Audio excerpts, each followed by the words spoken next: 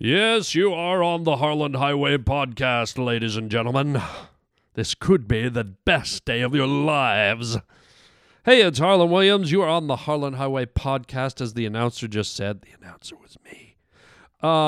Thank you for being here. Great show today. Just fair warning, at the end of the show, I'm getting a little tired of all the Trump bashing. So at the very end of the show, right at the end, I'm giving you a disclaimer right now. You might not want to listen to the end if you're a Trump hater. Okay, so I'm giving you warning. I don't want to get all your emails and your phone calls. If you hate Trump, don't listen to the end of the show. But I'm sticking up for him a bit. I'm getting a bit overwhelmed by all the hate. Also, we're gonna have a Harland Highway question of the day. A beautiful question of the day. We're gonna have a pavement pounder doing some rap music for us. Oh my God. And then we kind of get into a big conversation about the rap culture and the rap scene. Professor Rutherford Grimes, he's a professor in African American sociology and urban planning and all that stuff. And he's going to be calling in to discuss rap music and its effects on society. So here we go. This is the Harland Highway. I have an announcement to make. You're about to go down the Harland Highway. Lock the door. I don't want to be a product of my environment. Shut up! I want my environment to be a product of me. You're riding down the Harland Highway. So, who do I have to fuck to get off this phone? I can get you off. Maybe, maybe not. Maybe fuck yourself. You're a cantaloupe. All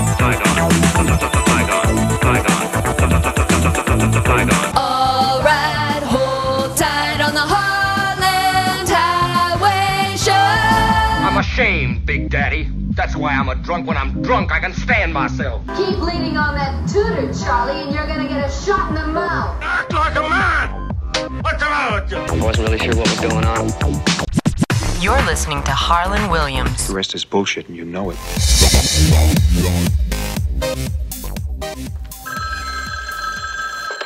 Hello? Hello? Yo.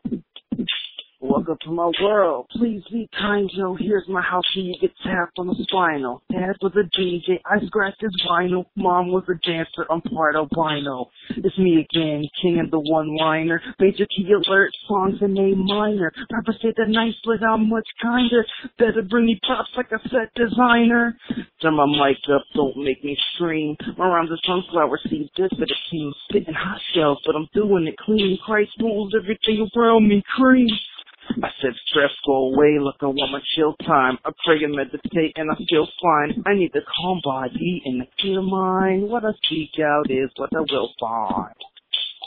What up, what up, what up, what up, what up? Peace and prosper. Word. Oh. Yo. Where's the pound button? I don't know, but nothing like starting the show with a rap from one of the pavement pounders. I mean, that just like, whoa. I mean, whoa, cool, right? What up, what up, what up, what up, what up? Oh, yeah, word to that, broseph. Word. Oh. Yo. Man, I mean, that is some solid rap action right there. I mean, holy crap. All I can say is, where in the name of holy hell is the pound button, bro? Where's the pound button? Pound button, bro. Pound, pound, pound, pound, pound, pound, pound, pound button. Where's the pound button? What up, what up, what up, what up, what up? Word. Oh. Yo. Mom was a dancer, I'm part albino. Yeah, sing it, boy. What up, what up, what up, what up, what up? Oh, yeah, there it is. The Where's rap the pound button? world. It's an interesting world, isn't it? The rap world. A lot of it comes out of urban culture. A lot of the rap movement came out of black disgruntled youth. A lot of younger black kids living in the projects and having experiences in the streets, and it was kind of a go-to way of expressing themselves, and some of them used it as a way to climb above any of the maybe desperate situations that they were in, or they found it as a way to create a means to bring themselves up financially and artistically and all that stuff. There's a lot in the rap, the urban rap world. I mean, it also applies to white rappers and Asian rappers and Latino rappers, but I think kind of the whole thing started in the African American black culture, and I think Roger's on the phone. He's waving me. We got him. Okay, yeah, this gentleman could probably explain it way better than I can. This is a man who works up at Berkeley in Northern California, up by just close to San Francisco. Professor Rutherford Grimes. He's been on the show before. He's a professor of African American social studies, African American culture, African American history.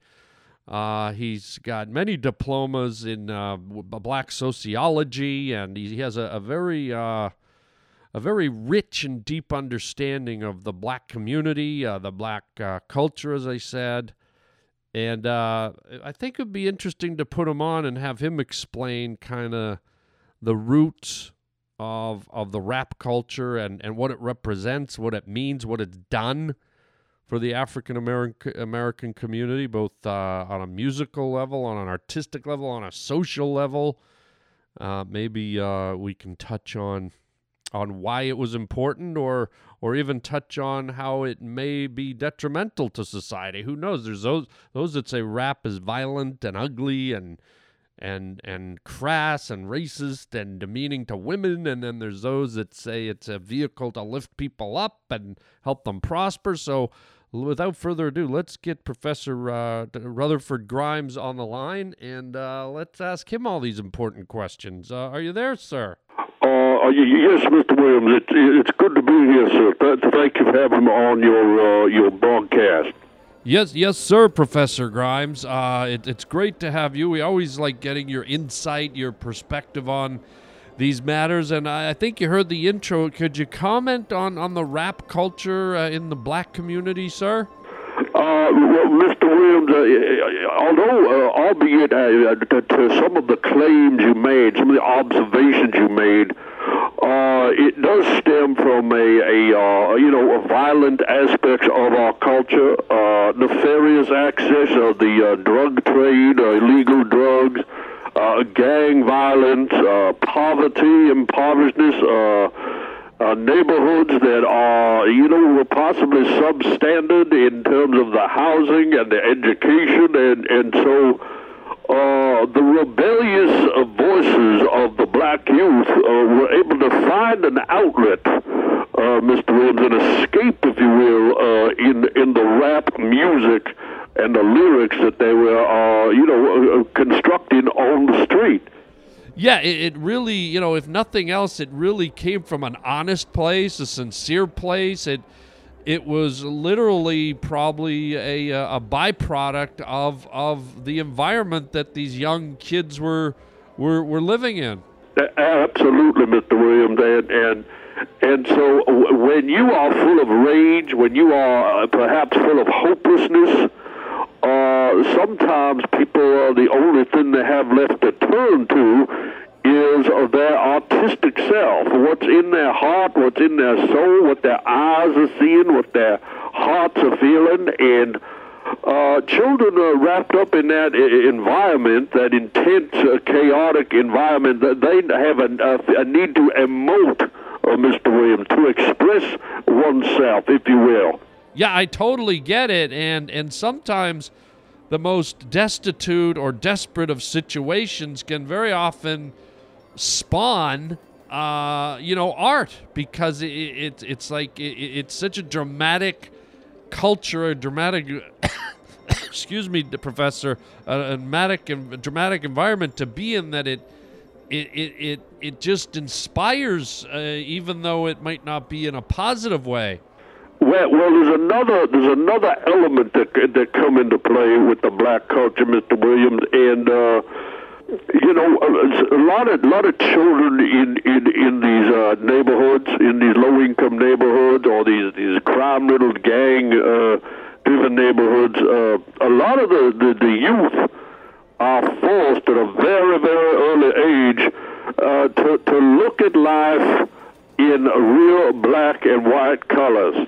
Yeah, I think I know what you mean, sir. It's very stark. It's very bleak. Well, have you ever heard the expression, Mr. Williams, the glass is either half full or the glass is half empty, sir?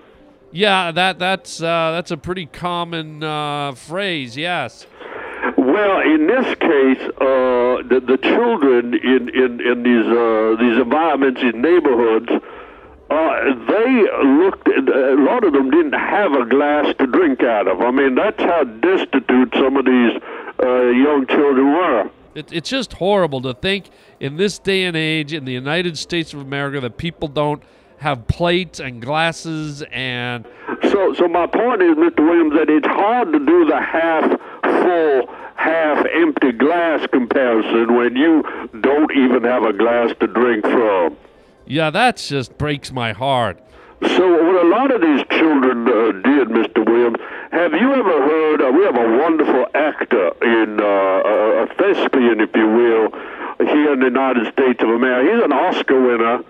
An actor, sir? Oh, he's an Oscar winner, Mr. Williams. He just recently came out, played a wonderful, wonderful role, very intense. Very driven in the movie The Black Panther. Did you see the Black Panther movie, Mr. Williams?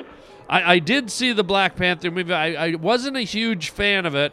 Well, whether you're a fan of it or not, there is an iconic African-American actor in that movie who is beloved by most of the African-American community. They look up to this man. I said it before. He's won Oscars. He's been nominated for Oscars.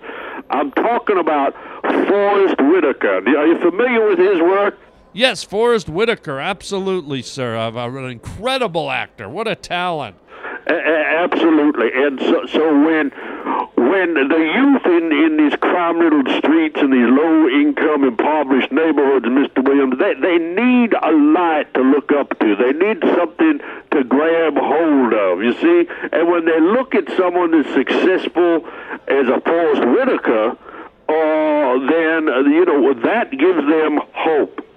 Okay, and I'm not sure how this relates to, you were saying something about the glasses half empty or the glasses half full. Well, this brings me around. Like I said, a lot of the family don't have a glass to drink from. So how are they going to draw that comparison of hopefulness or lack of hope? Okay, I think I see where you're going. So what they do, now I don't know if you're familiar with Forrest Whitaker, but his left eye or median hang down like a mud flap on the back of an 18-wheeler vehicle. What was that, sir? Forrest Whitaker, the actor I was referring to. Yes, sir. His left eye. Now, if you notice, it half closed sometimes, and sometimes it 3/4 closed. It looked like a Japanese fisherman hooked into a giant squid right in the eye and pulled him up out of the water, and his eyes blinking and flapping. You know that gelatinous squid meat. What? Wait a minute. What? Yes, I think we're familiar with Forrest Whitaker has a lazy eye. Is that what you mean? Oh, that eye more than lazy. I tell you what, that eye in the fucking welfare line, that eye's beyond lazy. I mean, that fucking eye's having a siesta underneath the 405 bridge is what that eye's doing. Sir, that sounds a little bit much. you know, I don't know that we should be highlighting Forrest Whitaker's eye. And by the way, what does it have to do with the half full, half glass? Well, if you'll be a little patient with me here, I'm trying to draw the analogy. So when the youth, the disrupted youth of these communities, the hopelessness, and what they have to look up to is Forrest Whitaker's left eye, and instead of is the glass half full or is the glass half empty? Okay. The children look at a picture of Forrest Whitaker on the movie screen and they go, is Forrest Whitaker's left eye half open or is it half closed? You see what I'm saying? What? Well, I mean, for a lot of people can't even afford a glass to put in their hand, so for free of charge, they can turn on the TV, and there's Forrest Whitaker's eye just hanging down like a garage door that went to a level 4 hurricane. He just ripped off. It's in his eyelid meat, just flapping down like the fold on a rhinoceros's fucking back leg, just flapping down, Mr. Williams.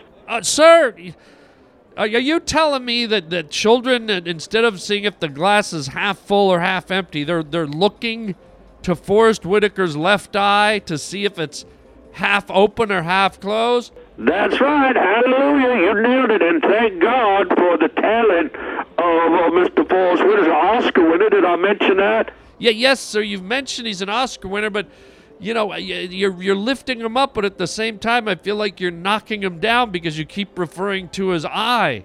Well, now, just not any eye, Mr. Williams. I mean, any eye is almond-shaped or oval, sometimes even quite round, but Forrest Whitaker's eye, oh, my goodness, it looks like somebody folded a sleeping bag over like 4 or 5 times and, you know, stuck it under a cement mixer and had the cement mixer roll over the sleeping bag and press it all down, and his eye just flapping down like you ever see a bat hanging upside down in a cave, Mr. Williams, with his, you know, he wraps his leathery wings around his hairy little body. That's like Forrest Whitaker's eye. It's like that eyelid, that meat flap, it hang down over his eyeball and wrap around his eye like a vampire eye. Sir, Professor, listen, I think we're straying away from the talk about the rap music, and you're getting a little, you know, hung up on his eye. Well, you know, Mr. Williams, you know, I spend time with my faculty and in my lab and in my lecture halls, and I disseminate this data and this information all day long, and when I try to tell you these facts, when I try to share this data with you and you challenge me, I find that not only offensive, sir, but that might be borderline racist. Now, sir, there's no racism at all. I just feel that we're having this talk about the rap culture and its effects or non-effects on the African-American culture and all cultures for that matter. And you keep kind of drifting back to Forrest Whitaker. Left eye? Oh, my God. I'll tell you what. Sometimes in my classroom, I will put up a chart. You know, some scientists in their laboratories will put up the chart of the elements, and maybe a geography teacher will put up a map of the world. I put up a giant, almost about a 12-foot by 9-foot poster of Forrest Whitaker's eye. And I have my students, I say, look at that flap. Look at that, his left eye, it's like the way it come down, it's like if the Incredible Hulk went into an office building and turned an elevator. He took an elevator, and with his great rippling muscles, Mr. Williams, he grabbed an elevator and turned it from vertical to horizontal, and the elevator door came down from up above instead of across, and that's what it looked like.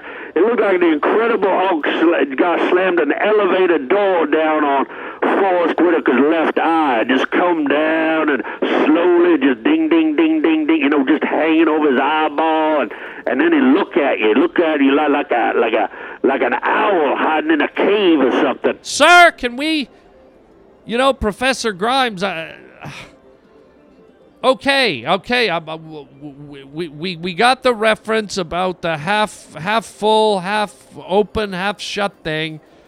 Now, can we kind of steer it back to do you think there's any negative effects of rap music? You know, some of the language can be quite salty and provocative. Some of the references towards women and kind of the gun culture and the money culture and you know, there's a lot of stereotypes in rap music that I don't think are necessarily healthy. Well, you know, Mr. Williams, I appreciate you saying that because there are a lot of negative stigmas attached to a rap culture. And I think what you're asking me here, are there other things that a child could look up to? I think so. I have to agree with that. Should a child at a young age be exposed to provocative images such as street violence, drag racing, guns, women being sexualized and demoralized? And that's why, Mr. Williams, that there is something else that children can look at. Oh, okay, and something more positive? It's something positive, but it's intense, and it's a little bit scary, but I think it teaches a good life lesson. Okay, what would that be, sir? That would be Forrest Whitaker's Left Eye. Now, hold on for a minute. Sir, if you could... Now, hear me out, Mr. Williams. This is important. Sir, I'm really not sure. Now, you let me speak here. You invited me on your show. I'd like to get my point across. Well, if it's just more about Forrest Whitaker's left eye... It is. I'll be honest, full disclosure, it is about Forrest Whitaker's left eye, but there's a point here to be made, Mr. Williams. Well, make it quickly, sir, because I hate to say it, but now you're kind of testing my patience and my audience patience because you keep drifting back to Forrest Whitaker's left eye. Oh, amen. Amen. And here's where Forrest Whitaker's left eye is so important in this conversation, Mr. Williams.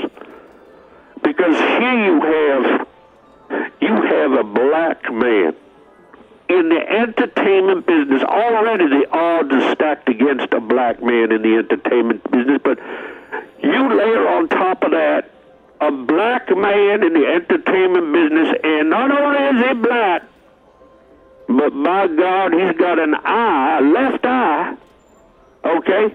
He's got a left eye that hangs down over his eyeball.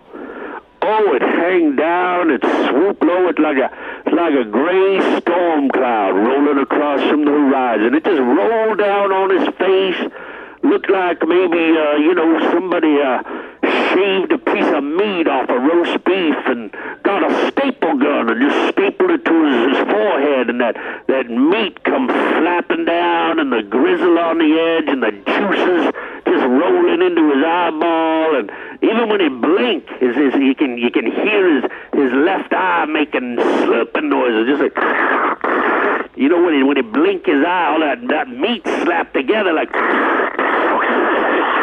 And just, imagine if he got something in his eye, like a bug in his eye. His eye would just flap and sound like a meat waterfall, Mr. Williams. Oh, stop it! Mr. Williams? Just stop it. Professor Rutherford Grimes, no. Mr. Williams, are you? Yes, I'm telling you to stop it. Forrest Whitaker's a fine, upstanding thespian, a human being, and I just don't like where this is going. I think this is getting borderline cruel. Mr. Williams, look, this is what I do. This is what I do. Well, what you do, sir, is coming off as a bit cold and crass, and I dare say cruel. Well, look at you. Look at you trying to step on the neck of the African-American man. Sir, don't go there. Look at you. And you know what right up from the neck? Sir? Right up from the neck is the head of the African-American man. Sir, let's not go there. That's not what I'm doing. And you know what on the head, Mr. Williams? What, Professor? On the head you got the ear, you got the mouth, you got the nose, you got the right eye. Oh, no. And you got the left eye, Mr. Williams. And Forrest Whitaker got a left eye. That eye flap around like a stingray that got tossed out of the water by a giant killer whale, flapping in the air. Hide up! God! What is wrong with that guy? Every time I try to get into a serious conversation with him, it's all about Forrest Whitaker's left eye. I don't want to... Good, he's gone. God, I keep getting fooled by that guy because he's this professor at Berkeley, and he's got all these credentials, and I always forget that he keeps bringing it. I think every conversation we've ever had with him, Roger, he starts going on about Forrest Whitaker's left eye.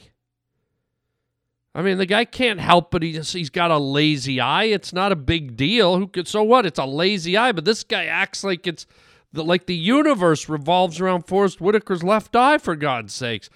You know, let's just move on. How about let's move on to something easier to digest.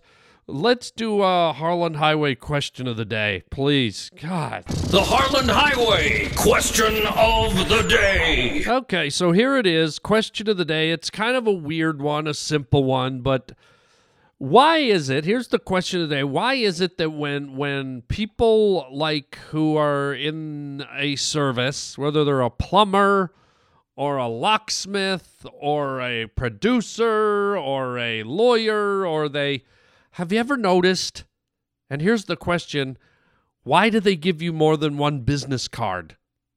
I've noticed that. Like people will hand me their business card, like, oh, here's some cards, plural. Okay, it's not, here's my card, take it. It's like, here, have some cards.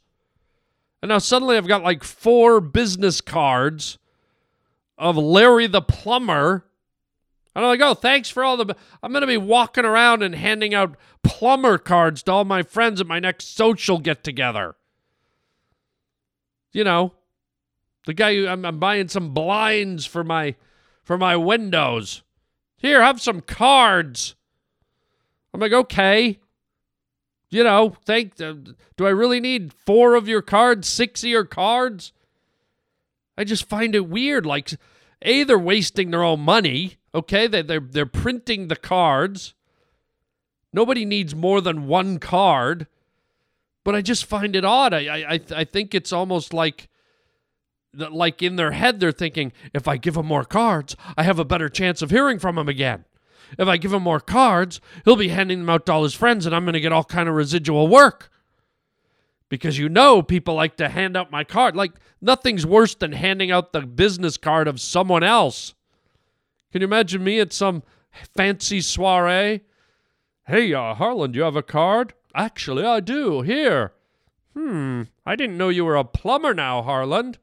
Well, you asked for my card. I mean, it's not really it's mine because someone gave it to me, but now it's yours. Here, have 3 more. Wait, what? No, I don't want 3 more. Have 6 more. Here, have a whole... It's raining cards. Hallelujah. Woo! Just throw them up in the air like confetti.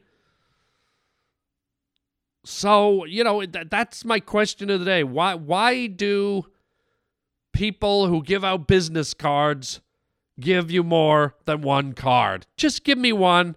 That's all I need. I'll put it in my little file, and I'll remember you. The Harland Highway question of the day. The Harland Highway question of the day. Okay, I got to talk about this. It's at the end of the show. It might get a little political. So if you don't like politics, if you don't like my political point of view, I'm a Trump guy. This isn't about Trump. This is more about the system, but I have to talk about Trump because he's part of the system. He's the damn president. So if you hate anything I say about Trump, or you just can't stand to hear anything said about Trump, and you can't stand people who like Trump, then just stop now, because I don't know if you'll get anything out of this segment, but this doesn't have, it has to do with Trump, but it has more to do with our political system and the people involved in it. And I've been watching this stuff. I watch the news. I watch on several different networks. And I look at all this stuff that's been going on for a year and a half with James Comey and the FBI and blah, blah, blah. And they've been searching for all this collusion and all this stuff. And it's just become apparent to me. And again, I don't know the answers, okay? But just if I'm a guy just looking at clues and making deductions and looking at all the coverage and looking at the media and looking at the forms that are being released and looking at what's been said by the various players, Comey, the director of the FBI, and Andy McCabe is his number 2, and a few of the other players. I look at this and I just go, these guys kind of had it in for Trump right out of the gate. I mean, they started the whole Comey with his taking memos and then leaking them and then admitting that he leaked them under oath to Congress and then saying he leaked them for the purpose of generating a special counsel to investigate Trump, and on and on and on and on. And then he's out with this book, and he's talking about all the things he's done and how he feels and how he actually wished Hillary had won the election. And like, it just seems very biased to me. But again, this isn't about who won or lost. This is what I don't like. And this applies to whether it was Barack Obama or Hillary or Donald Trump. Isn't the president, whoever it may be, the top dog? Like, isn't everyone under the president supposed to be working for the president, supposed to be complimenting the president, supposed to be on the president's team, supposed to be helping lift the president up and follow the president's orders? I mean, he is the top dog, that he's the boss. That's why we elect him. We don't elect a president to be halfway there. It's like, let's elect someone to run our country, but then not really let them do it. I mean, if Barack Obama or Hillary, whoever's in power, I want them to have full power. I want them to be in control. And everyone else underneath them has a job to do, but they're subservient to the commander-in-chief. And I'm not suggesting that anyone should just do anything crooked or blindly, but I also think that they should, people under the commander-in-chief should be trying to lift him up and should not be going out of their way to trip him up and trick him up and not support him or her and do a great job and work for the betterment of the country. And I'm looking at all this stuff unfold, and I'm sorry, man. If this all these shenanigans had happened to Hillary, I'd be saying the same thing I'm saying right now. If they happened to Barack, I'd be saying the exact same thing. It ain't right, man. It's ugly to watch. It's using up so much time and effort. And I could see if maybe, 3-4 years in, or even 3 years in, the head of the CIA was like, you know what? Or the FBI, if he was like, you know what? I'm just not getting along with this guy. I don't like Trump. I think he's a buffoon. I'm not getting along with him. He's crooked. He's this, he's that. But if you follow the timelines, Comey was starting to work against Trump before he was even inaugurated. Comey was planning and pardoning people and not investigating people and setting Trump up for this whole thing. It seems like the whole group of them were in on it. And it's just like, it's so disheartening because, and then all these guys, the former CIA and FBI guys, Clapper and the other ones, they're all out there bad-mouthing them. They're writing books about them. They're trashing them. They're saying horrible things. They're saying stuff, and when pressed on it, they're like, well, I don't know if it's true, but it could be true. Like they're just making up all this superficial hearsay about the president, and it degrades and demeans the office of the president. And if I was from another country looking in, I'd be like, God, what kind of country is that? It's almost like if you're in a relationship and you're at a party and you get in a fight and you think your boyfriend or your girlfriend's going to be on your side, and all of a sudden she sides with everyone else, and you're standing there like, I thought I was going to have a little support here, you know. And it makes me mad and sad to see all this stuff wherein, you know, I feel like there was a time when it's almost like it's like if you want to, you know, do a comparison to royalty. It's like you have the king and the queen, and everyone else is their servant. And I'm not saying that the king or queen can just, you there, take off your clothes and jump around naked. It's not that, but there's a hierarchy, there's a pecking order. You know, it's like if you go into any police station, there's a chief of police, there's a commander, there's a corporal, but the chief of police is the top guy, man. And the orders come down from him, and everyone respects him, and everyone does what they're told, and that's how it works. But I just feel like Trump got in. He didn't get in by any other means than the people of the United States elected him, okay? The people want him. And here's these jackwads in the higher, you know, echelons of the government.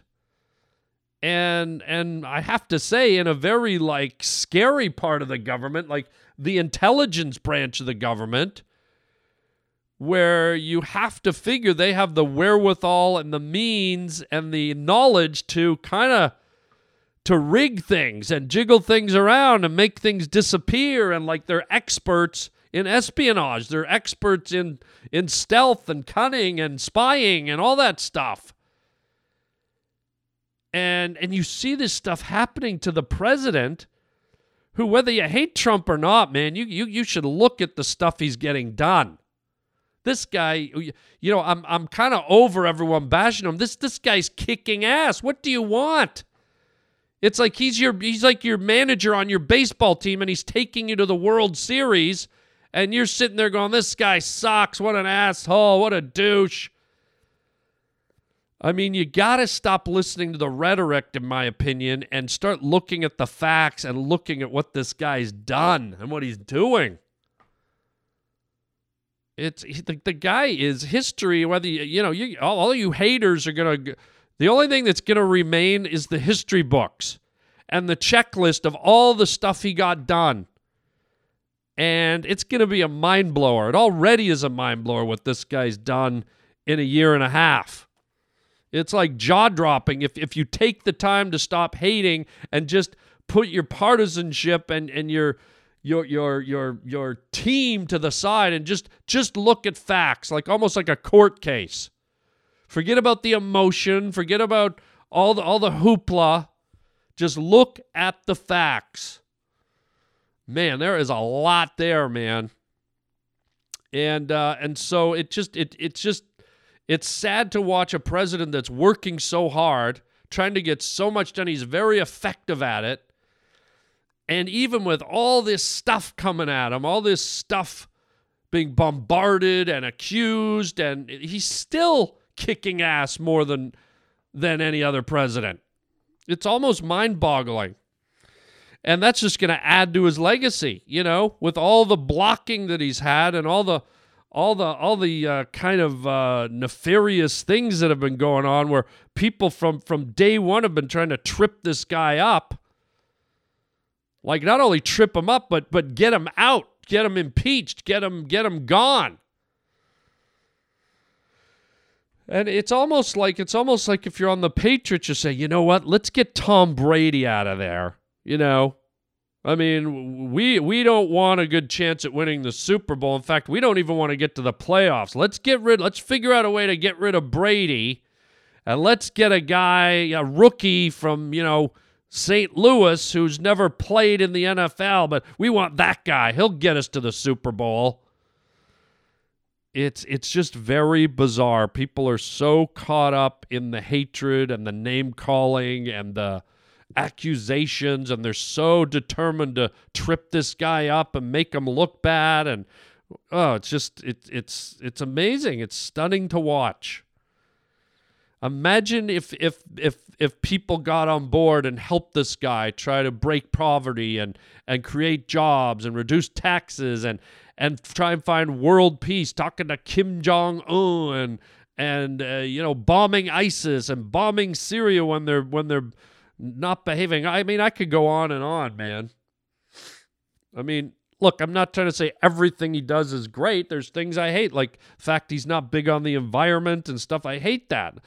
But that's what I mean. I'm not here to talk about a guy that I like or a girl that I like. It's just whoever is in there deserves to have their staff working for him. And that's the key. They work for him. He's the commander-in-chief. He's the top dog. They should be doing backflips, kissing his ass, trying to do what he wants to get done. And nothing nefarious.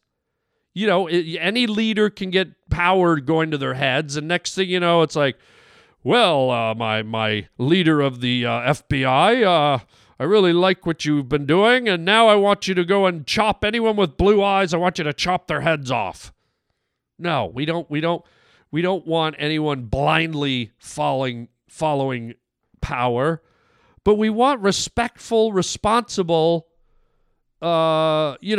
staff members following their leader. That's the way I see it. And again, because I know there's people going, oh my God, this guy loves Trump. I'm trying to tell you. I hate that I always have to justify this, but people get so upset. If Barack Obama was president or Hillary Clinton was president, hear me. Every word I just said would apply to them too, okay? The reason I have to say Trump is because this is the guy it's happening to right now.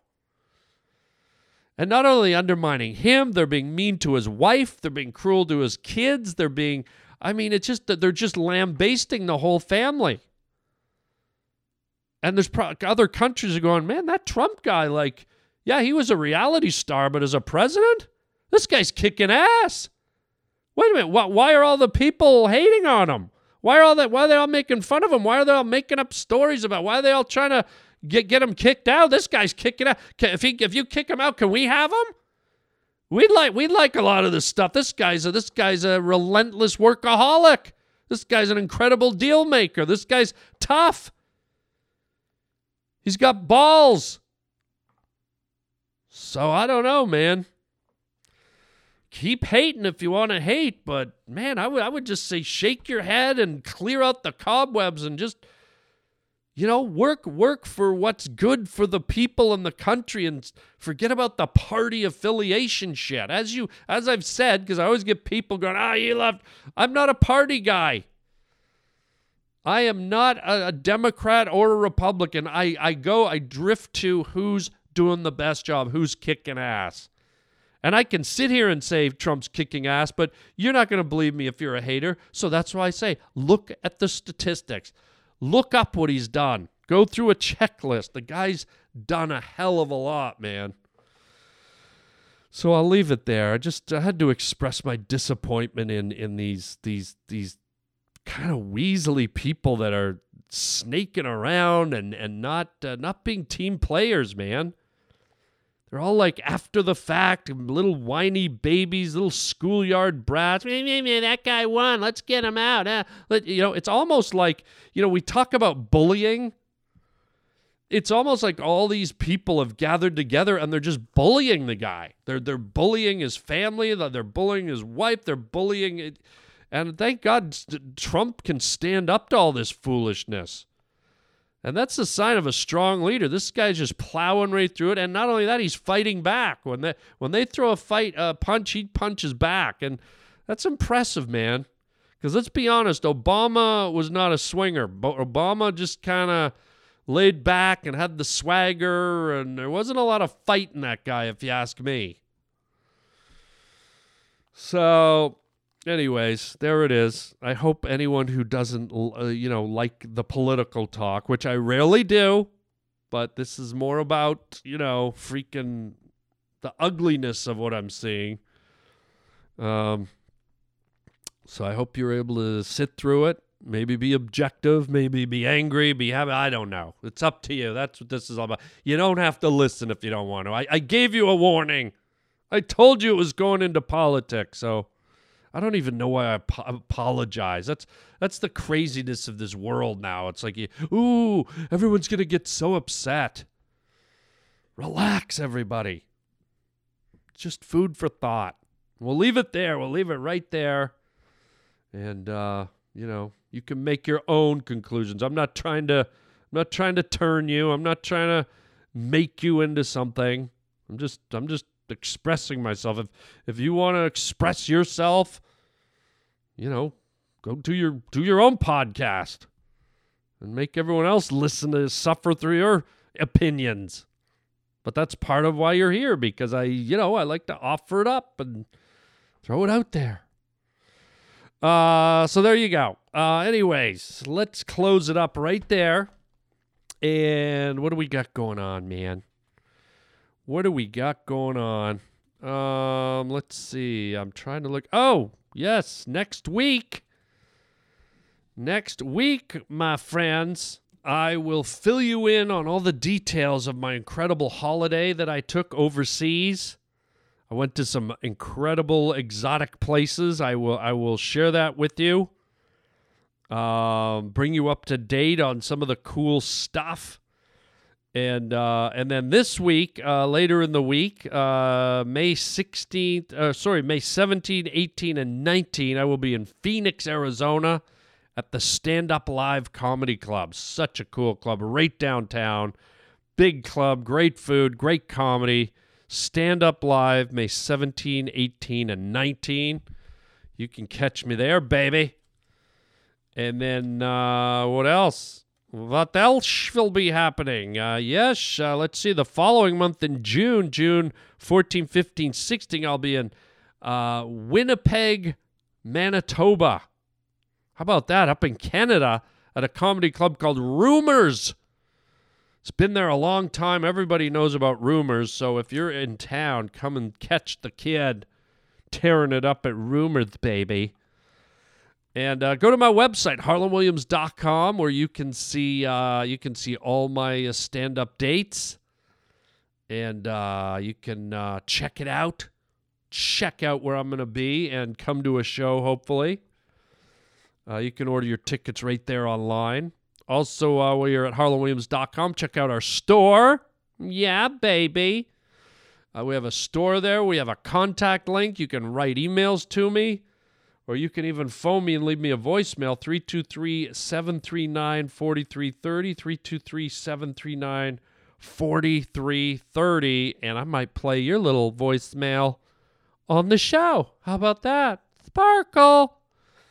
So all cool stuff. Also, don't forget to get our free app, the Harlan Highway app. It is available in your app store on your cell phone. And you can become a premium member for $20 a year. And guess what? You get all the episodes I've ever done. Almost 1,000 episodes. Can you believe it? Crazy, baby. So there you go. That's it for today. I hope you had a good time. A little bit of the bizarre, the weird, the political, the social, all that stuff. But that's why you're here, right? You like to hear me talk. Maybe not. I don't know. It's all out there for us to enjoy and consume. Thanks for being here, everybody. Tell your friends to get on the Harlan Highway, damn it.